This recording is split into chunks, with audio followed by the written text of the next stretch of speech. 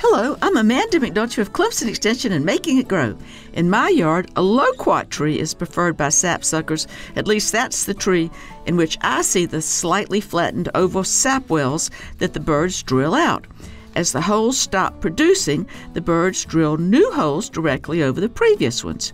Some reports say that the downward moving phloem channels are destroyed by the drilling, so there's a dam of phloem coming down that particular track, with the holes above them being more productive for the birds. Occasionally, this activity will girdle a tree. Fortunately, that's not usually the case. The late Bobby Desports, a true lover of nature, would make syrup and fill holes in logs on his property to feed sapsuckers.